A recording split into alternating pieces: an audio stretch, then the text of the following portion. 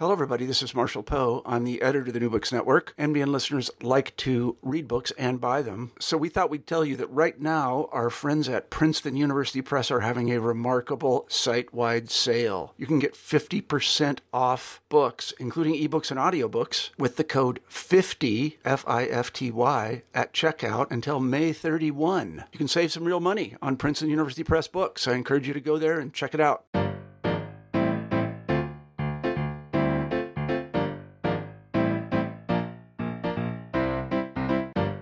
Good afternoon, everyone. My name is Daniel Paris. I am host of New Books in Finance, a channel of the New Books Network.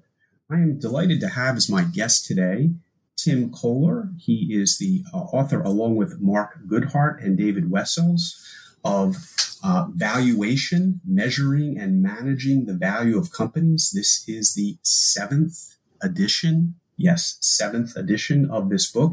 It's just come out from Wiley. First published in 1990, a new version available now. Tim, thank you so much for being a guest on the show. Thank you, Daniel. I'm happy to be here. There aren't many books that go through 7 editions.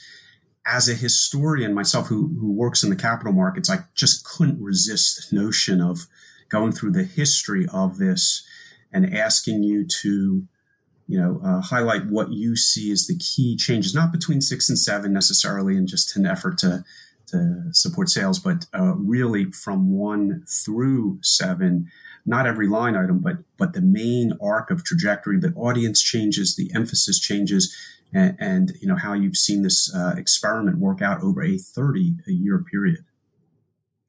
Well, thank you, Daniel. The probably worth sort of stepping back to why we wrote the book in the first place. Back in the late 1980s, the world of finance was in some ways similar to today, where back then we had what were called corporate raiders who were going after undermanaged companies. Now we have activist investors who sort of do the same thing. Back then, the raiders would actually try to take over the company and then change what the company was doing. And as a consulting firm, we felt it was important for McKinsey to be involved in those important strategic decisions for our clients as to sort of how to deal with raiders. And evaluation is an important part of that. How much is a company worth? How do you maximize value? So that's when we started our corporate finance practice.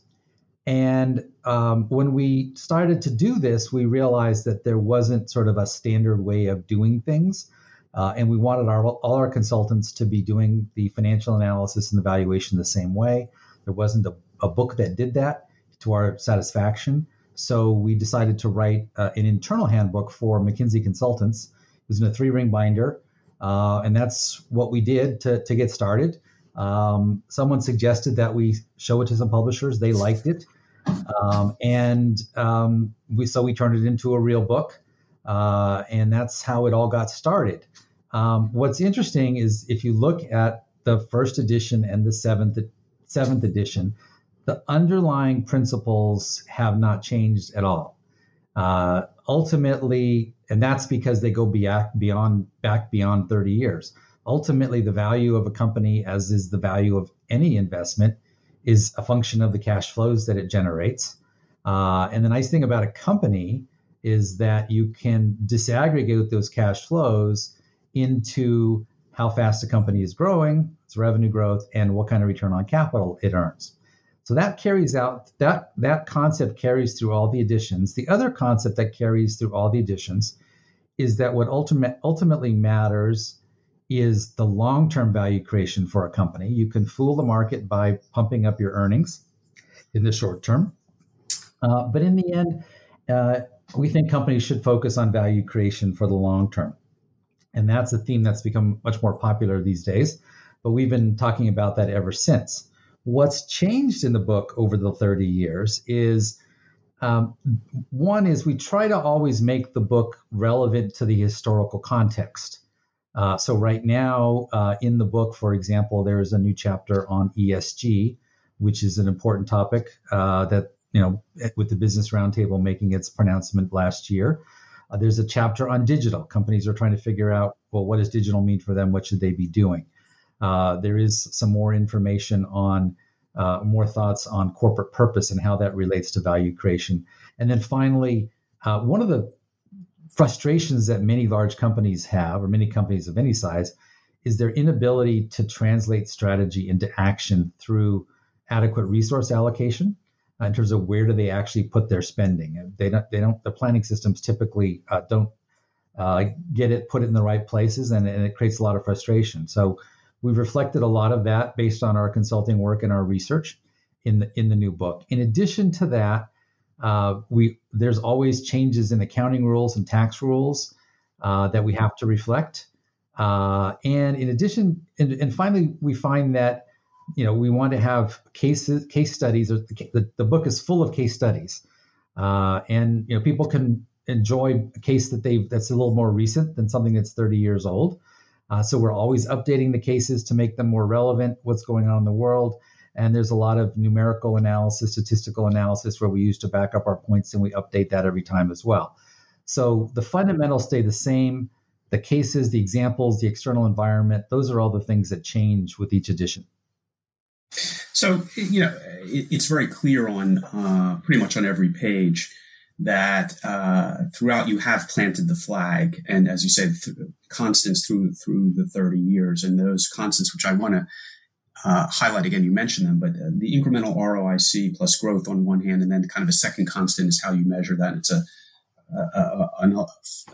robust DCF with a double check with something called economic profit, which we can get to in a moment. And they are constants throughout. What was fascinating to me, and again, I'm a practitioner in the field as well, and I am bombarded with valuation metrics and determinations of what is important all the time by vendors and by companies themselves. And, I have to laugh that, if you torture the statistics enough, you can get them to confess to anything. You have, as you said, been kind of tried and true on incremental ROIC and growth. You do highlight other, measure or generators of value and why they might be second best to yours. But I think in a world, particularly the public equity world, but also just general corporate world, where there are so many potential measures of value, I think it's worth, without getting too much in the math, and I do want to tell readers, although, there's an appendix with a lot of formulas, the actual text itself goes pretty smoothly. And this is for a book on corporate valuation that's many hundreds of pages long. It is relatively lightly written, so I congratulate you and your co-authors on that. And it is not formula heavy. There are formulas, but it is not formula heavy. But let's circle back on why incremental ROIC, positive ROIC plus growth is the message that you're communicating to your clients as the key driver of value compared to so many other concepts that statistically can be generated and are every day, certainly on Wall Street and to some extent even on corporate Main Street. Yes, well, the alternative that most people point to is some measure of earnings, right? Whether it's net income or earnings per share or EBITDA, and they look at saying, well, the company creates value by how fast they grow their earnings by any of those measures. And what we show in the book, and this is just math, is that different companies have to invest different amounts of capital back into the business in order to achieve that earnings growth. So you'll have, let me just give you an example of two companies that we can compare. If you had invested $1 in Costco 20 years ago, or $1 in Brown-Forman is the owner of Jack Daniels. That dollar over about a 20-year period would have grown, if you add together share price appreciation plus dividends, to about $19. So both investments would have paid off the same if you're a shareholder. And yet Costco grew at about 50% faster rate than Brown-Forman. And yet the value creation is the same. And the reason that the value creation is the same is because Brown-Forman, because of its strong brand names, earns about a 30% return on capital, while Costco earns a low teens return on capital. So Costco is a company that's growing at a very fast rate, about 11% a year over that period of time. So very healthy. But because it earns about a 12 or 13% return on capital, the way the math works is that you have to put a lot of that earnings back into the business in order to achieve that growth. Brown-Forman, on the other hand, growing at a low rate and earning a very high return on capital, doesn't have to reinvest very much. And as a result, the two companies, relative to their starting point, both of them generate about the same amount of cash flow over that period of time. And that's why they create approximately the same amount of value. So it really boils down to the mathematics of cash flows.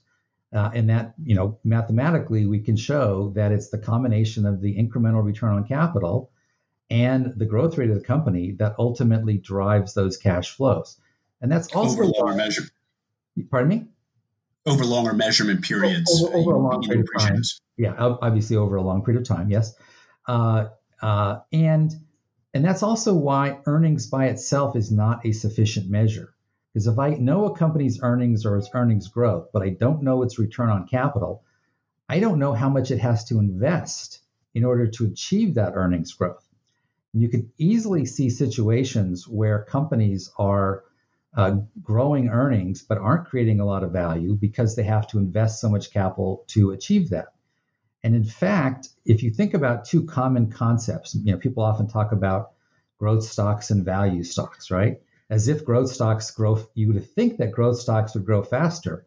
When in fact, if you look, you'll find that most growth companies that are classified as growth stocks, while some of them are growing faster, some of them have modest growth, but very high returns on capital. And the reason is that growth stocks are often classified as growth stocks because they have high price earnings ratios or high market to book ratios. And a company can have a high price earnings ratio or a high market to book ratio, either because it's growing fast or because it earns a high return on capital, or both. That's why you see a lot of consumer packaged goods companies with very modest growth, but very high returns on capital showing up, because they show up as in the growth index. Surprisingly, they're not growing very fast. Dated information, but when I was working my way through the thickets of the industry, the tobacco companies were often in the growth industries. And it's not because it's exactly for the reason that you were describing. Their returns on capital were extraordinarily high, even as their revenue declined 5 to 10% a year. Exactly. But they had a high PE ratio because they had such a high return on capital. And that's how they ended up in the growth index.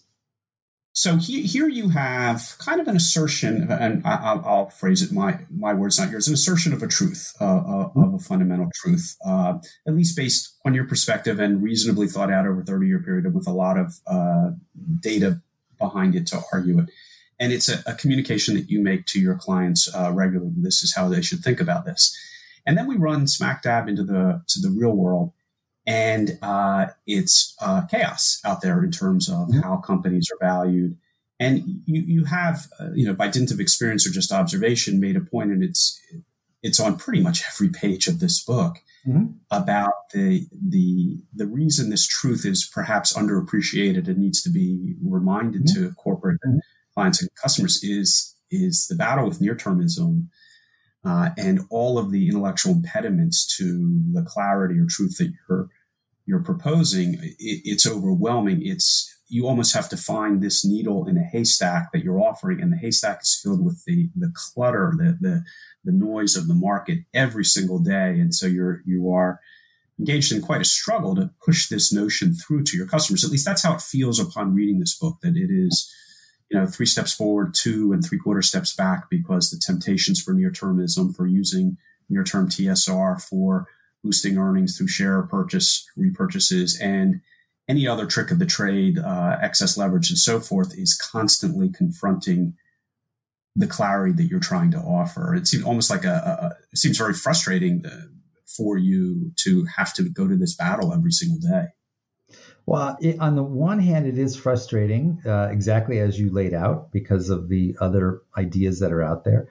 Although over 30 years, I've seen an enormous change in the way companies think. I've seen an enormous change in the way bankers think and when they talk to their companies. Not every banker but a lot more of them talk about discounted cash flows or talk about return on capital. Return on capital has become a much more important concept that companies have adopted, bankers have adopted. Other consulting firms do the same, talk about the same kind of things. If you look at our competitors, they may call things different names, but they're essentially doing exactly the same thing.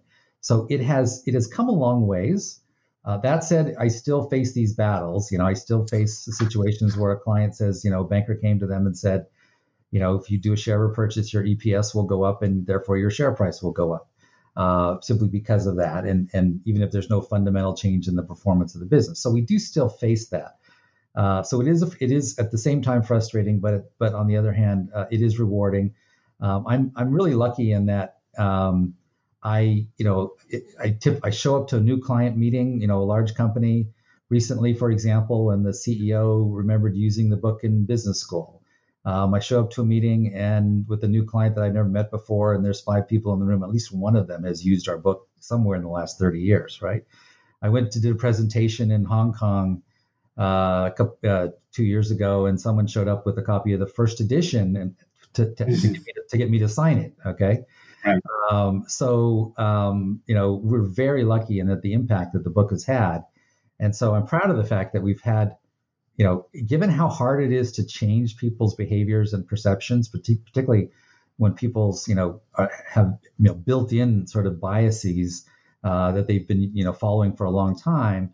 I think we've made a lot of progress over the 30 years in convincing companies to focus on return on capital and growth as the key drivers of value. And I have no doubt, because again, it sort of seems like the gold standard. You do work for a firm that has a certain cachet as well. And I do recall going through the various training programs and running across this. Unfortunately, I do not have my earlier version with me. It's a point I think you make in the introduction, but it's worth pointing out. We are engaged in an art that is at most 130 years old.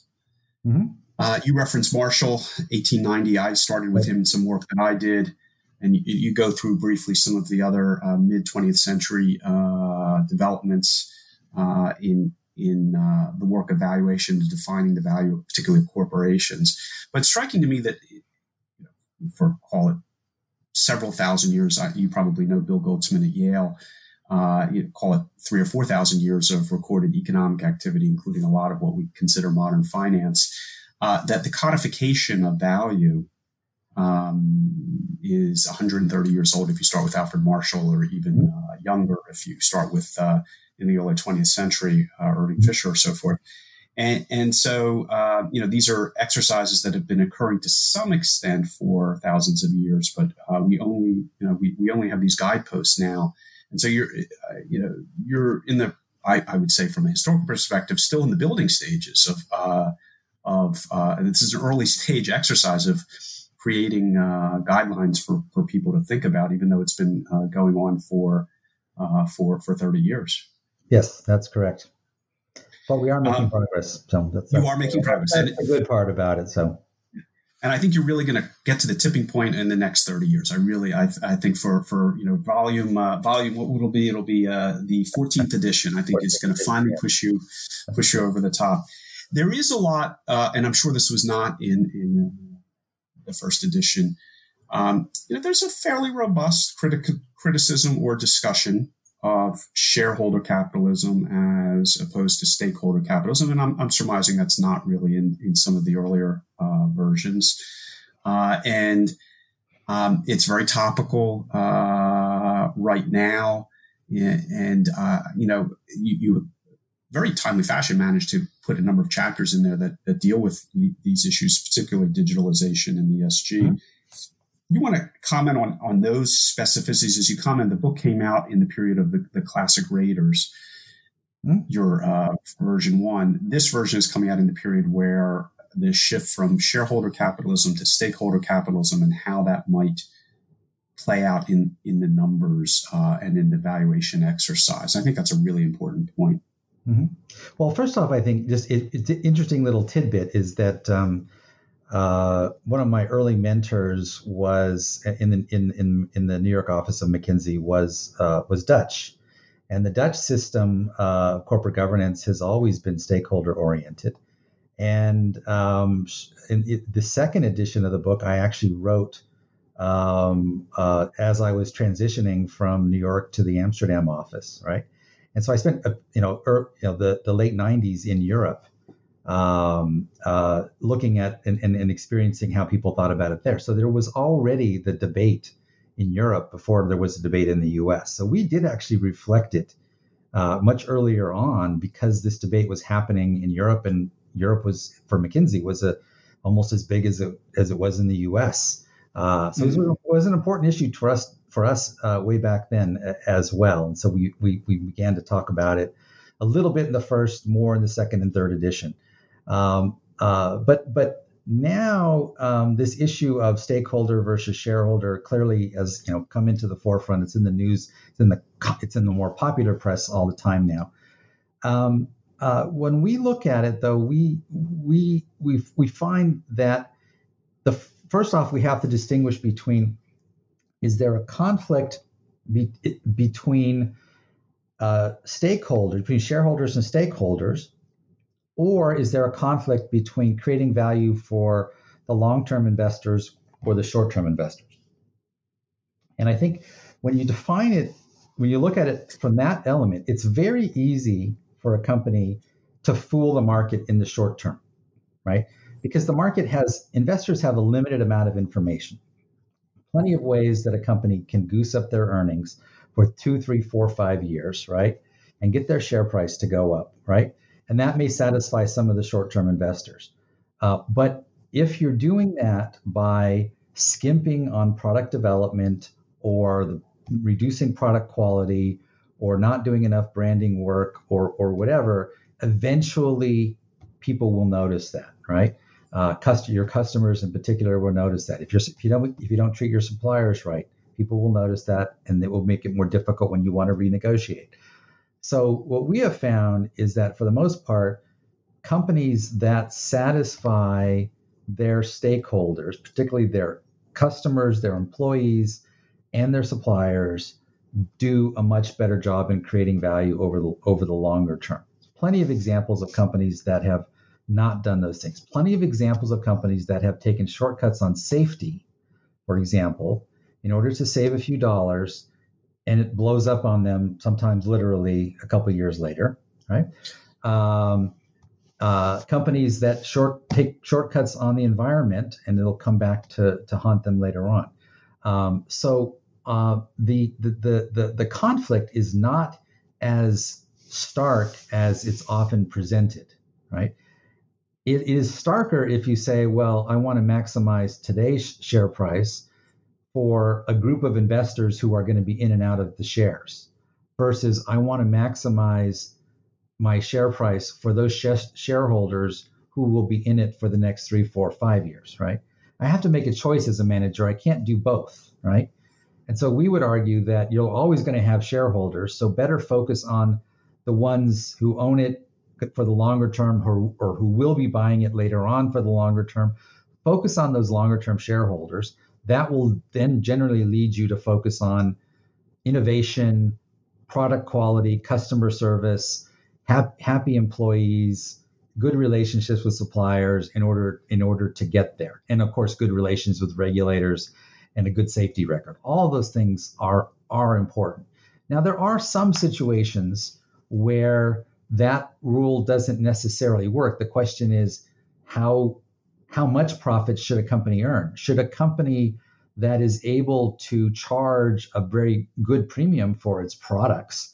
We've talked about this in I think in this edition or the last edition. A company like Apple Computer with the iPhone, they charge a premium product for that, right? Premium price for the product, and their satisfied customers are willing to pay that premium price. Now, the question is, if you say, well, we should try to satisfy all of your stakeholders, what is the right price?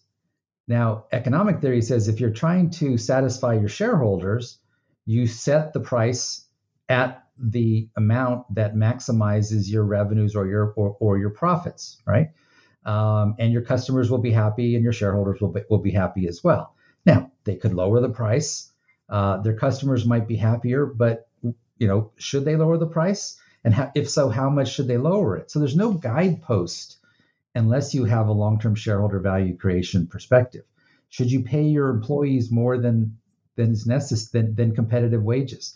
All these kinds of difficult questions aren't answered by the shareholder versus stakeholder debate. If you took it to an extreme and said, we're only going to earn our cost of capital, and anything above our cost of capital as a company, we're going to give it back to our employees, to our customers, to our suppliers, that company probably wouldn't attract any capital. And by the way, it wouldn't attract very talented management. It wouldn't be innovative, et cetera. So you do have to have some opportunities for the shareholders to create value for the shareholders in order to encourage innovation, in order to encourage risk taking, in order to keep the best employees happy, the best talent happy. And that also leads typically to more satisfied customers and more satisfied suppliers, and a better situation for the community as well. And so we're back. Go ahead. Sorry. Go ahead. We're back really to this, as I mentioned, it's kind of on every page because I think it belongs on every page, is the battling, I think you referred to it as the treadmill in regard to the stock market, but the battle with near-termism. Yeah. Let me ask you, based on your practice and on both this book, but also your ongoing practice of trying to communicate this type of management strategy, publicly traded companies are structurally at a disadvantage to try to do what you're doing. Privately held companies have a greater shot at doing it. Have you empirically observed that the privately held companies get closer to your ideal of management than publicly traded ones because of the near-termism that is just endemic to the public markets? That's a good way of putting it, and I would argue that there are public companies that are long-term oriented, that are private companies that are short-term oriented. It really depends, right? Although we have done one of my colleagues has done some research working with private equity-owned companies and found that the managers of private equity-owned companies would say that they're allowed to do things that they don't think that they could do if they were publicly listed, things that are complex to explain or a little longer-term oriented, right? So there is some truth to that. On the other hand, I've seen privately owned companies that are very short-term oriented because they've got the wrong kind of private equity owner. So not all private equity owners are the same. I think we should, for the audience's sake, distinguish between private equity, which is a leveraged buyout, restructure 5 years and out, and small p, small e, perhaps family-controlled companies or just stable private ownership, which could be in it for decades.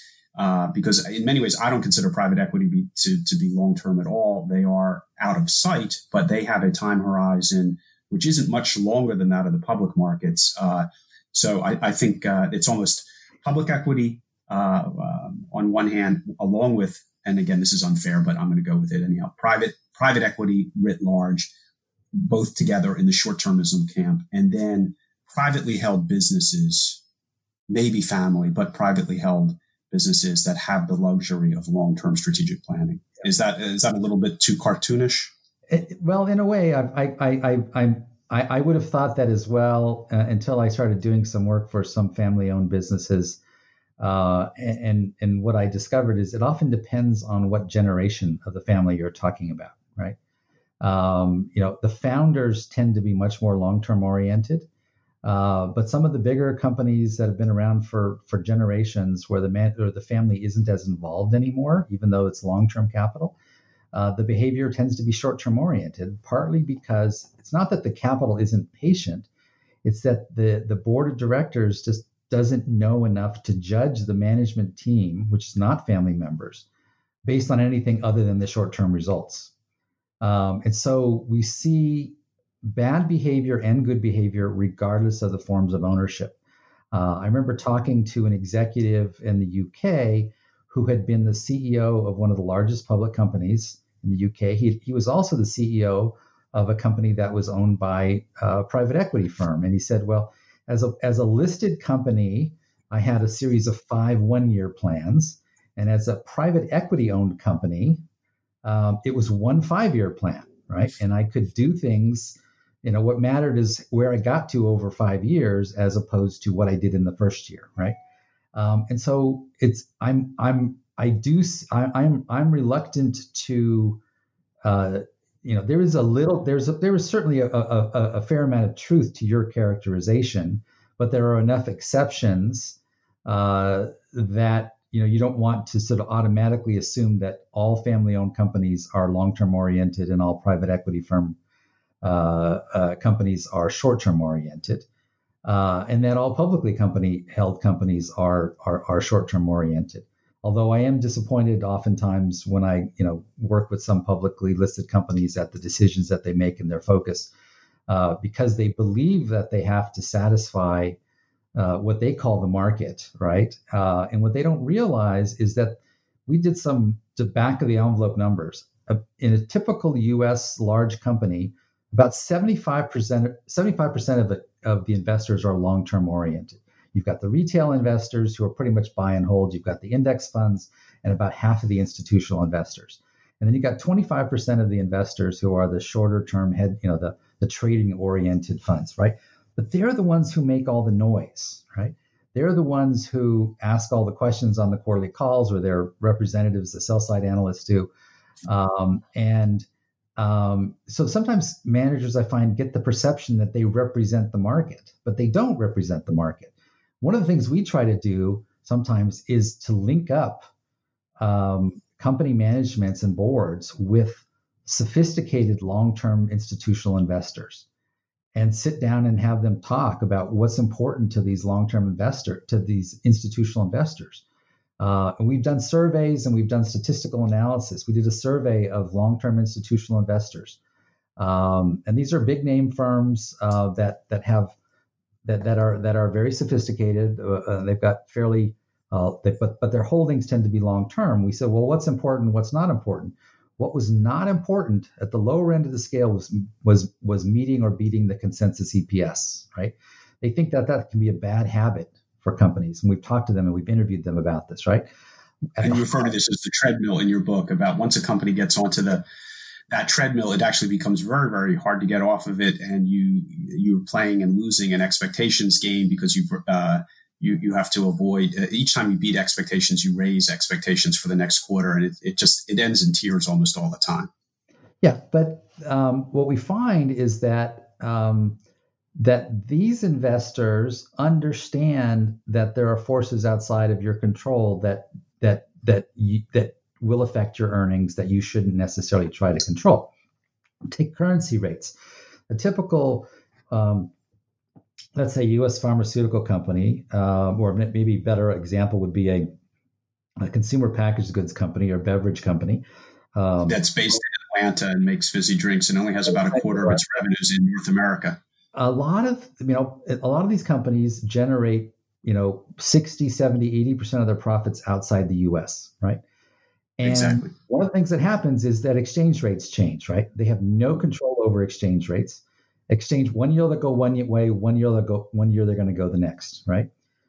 When you talk to investors, sophisticated investors, they understand that management doesn't control and can't predict exchange rates, and they don't want management to worry about that.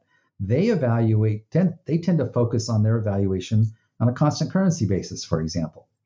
And so they're gonna say, well, yeah, if the exchange rate moves against you, maybe the share price is going to be a little bit lower, but we don't expect you as a management team to have been able to forecast that. And we don't want you to try to take actions because we know you can't forecast it, right? So we're just going to ride with that volatility, right? We're okay with that volatility because over the long term, we believe in the business model. We believe that you'll be able to earn a high return on capital and achieve a certain amount of growth. So it's what's not good is when companies take heroic actions to meet the consensus earnings that hurt them in the longer term. Selling a building at the end of the quarter is a classic one. We see that all the time. One story I heard that was, go ahead. Sorry. No, go tell your story. One fascinating one was that there was a company that had a big operation in, this is a number of years back in Russia. It was doing extremely well. Russia invaded the Ukraine. And there were sanctions imposed at around the same time oil prices fell. So the Russia business declined considerably. in a very short period of time, in a period of a couple of months. Their reaction to this was to cut their spending in Southeast Asia, which is one of their hottest growth markets, right, in order to meet their short-term earnings targets. And whenever I've mentioned that story to investors, they all sort of shake their head and think this is crazy, right? Take your medicine. You couldn't have controlled what happened to Russia, right? But don't cut your investment in Southeast Asia because that's the future. And this company was was under the wrong impression that the market would react mechanically to the short-term earnings and not try to understand what was going on and what was driving them and what was good and what was bad, what was under their control and what wasn't, and led to decisions that ultimately will hurt them over the time because they will lose market share in Southeast Asia because they're not investing enough. In the interest of full disclosure, because we didn't really discuss this before we started recording, I have to tell you, I basically am one of those investors that is a long-term, or at least tries to be, and has little reaction to quarterly results, but often feels compelled to communicate to the companies after the quarterly results saying, hey, listen to the call, all that's fine, but it's not what's motivating us. We do have our eye on the long term, and we just remind the companies that we're there. We're on the shareholder list, but we're not necessarily on the calls. We're not at the conferences. We're not jostling for one-on-ones because we are trying to maintain that long-term focus. But as you correctly say, the management just has the hedge funds are buzzing around their ears, and that's all they hear or see. So we do try to periodically get in front of the companies and just say, hey, let's take a deep breath. We're also a shareholder. By the way, we're a shareholder for a very long period of time. And it is probably, not always, but probably the case that what the hedge fund is telling you that we would take the opposite view. So just so you know, we're here. One of the things that we do quite regularly is meet with management teams to talk about their investors and their investor communications. We also meet with whenever our clients have a new CEO or a new CFO, we'll often sit down with them to talk about, concepts in the book and other concepts about what it's like to be a new CEO or a new CFO. And one of the things that I always tell the new CEOs and new CFOs about working with investors, find 10 to 15 of your top long-term investors like you, right? And develop relationships with them, right? Tell your story to them, listen to them. And if you do that, it'll give you more courage to make the long-term decisions. But you have to force yourself to reach out to the investors, to listen to those investors. Because if you're passive and you just read the sell side reports or listen to people who call you up, you'll get the wrong impression about who's out there and what matters to them. So you have to be proactive as a CFO and the CEO in reaching out to investors and understanding which ones matter and what they're thinking and not what the noisier ones are thinking. Amen to that. Again, we're on the. I'm disturbed that we're on the same side of an issue. So let's get back to something we can disagree on. In the remaining few minutes, I just want to highlight. There is a lot of the first, call it half of the book, it raises a lot of big issues concerning valuation and approach. So roughly speaking, the second half of the book gets to the practicalities of how you do it. It's almost like a manager's handbook of thinking about projects and financing. And there are chapters on taxation and currency and leverage and all sorts of things. One of the most striking, which I think would surprise even readers not involved in finance, and if there are any readers not in finance listening at 38 minutes and 25 seconds of this interview on a textbook on valuation, we applaud you.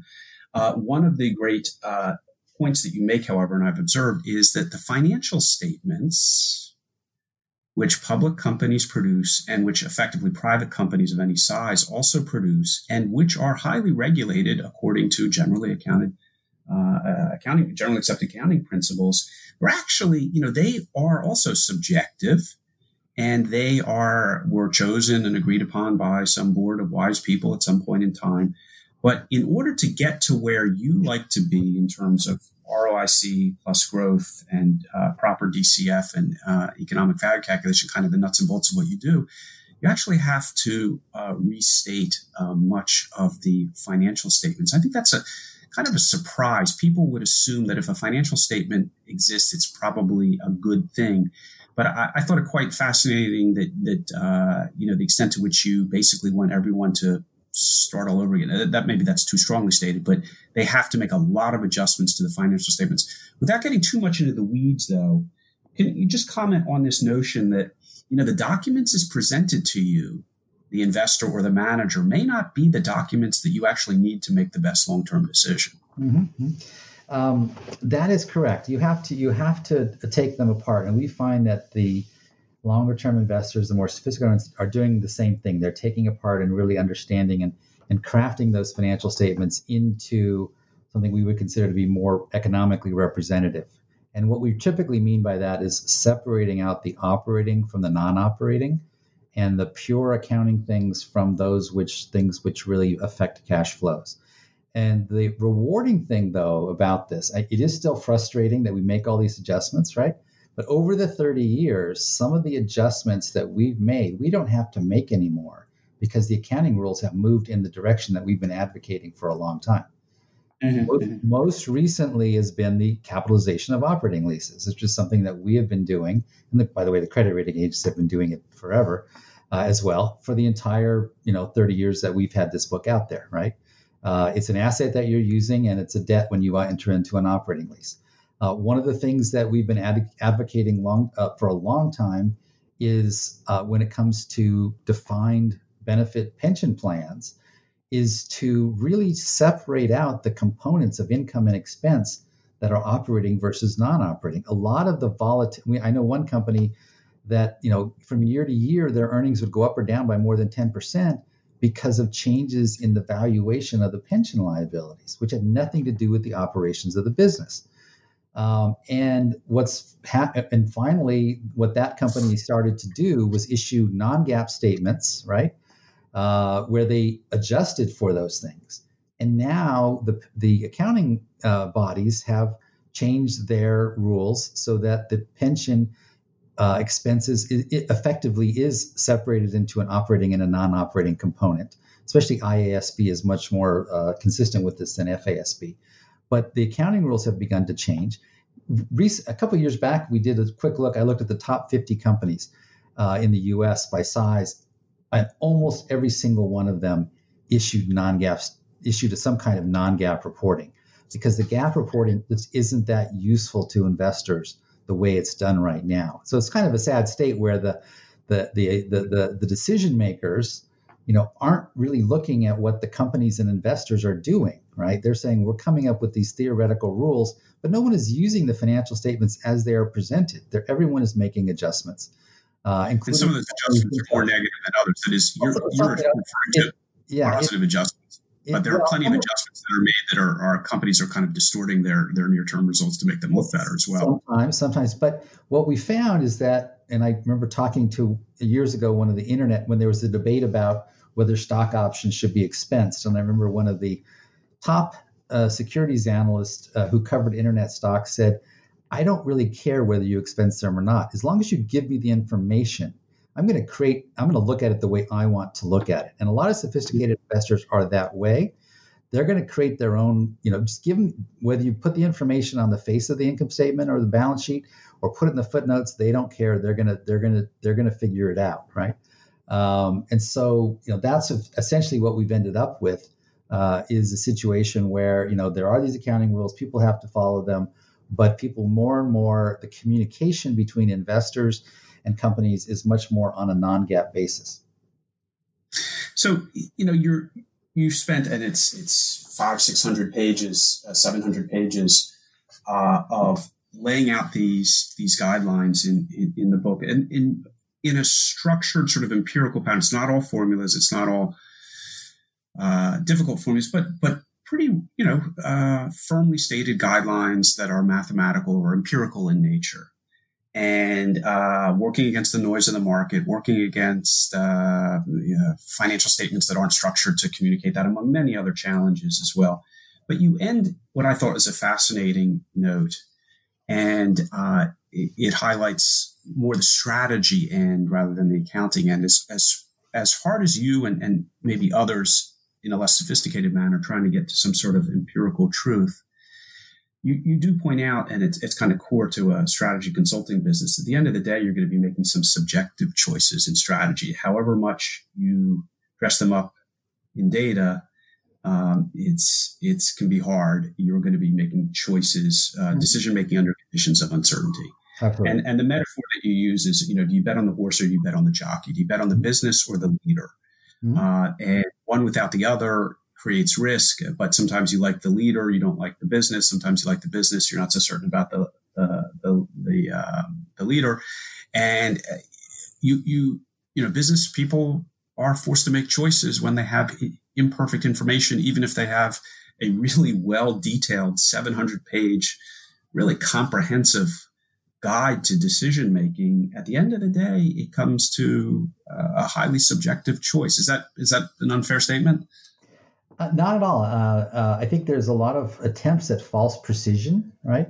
When I'm concerned about what a company's cost return on capital, I don't care whether it's 13 or 13 and a half. I care whether it's 13 or 25, right? A lot of this is still trying, while we do try to get good measurements of particularly historical performance, right? We realize that there's limits on what the numbers can tell you. So we want order of magnitude. But also we have to, it's about the future as well. And so the fundamental question is, why is a company able to generate that return on capital and that growth? And what does that mean for the future? Does it have the products that are going to be attractive going forward? Is it investing enough in product development? Does it have a good cost structure relative to its peers? It's going to be able to earn have a good cost per unit so that it can make a good profit on each unit. All those things you have to ask about, from a qualitative perspective as well. The numbers are helpful because, by forcing you to put themselves down, sometimes it's often better to do it the other way around even, right? What do you have to believe to come up with a certain valuation is another technique that we can use. Because you're right, there is no one can predict the future, and so it is about using the numbers more as a way to think about the possibilities and come up with a consistent set of forward-looking and see what the implications are before you, in order to help you make decisions. I think Yogi Berra got that, something about the difficulty of forecasting, especially about the future. You do have, by the way, a chapter on trying to make that very subjective art a little bit more digestible and so forth. The book is Valuation. It's the 7th edition, Measuring and Managing the Value of Companies.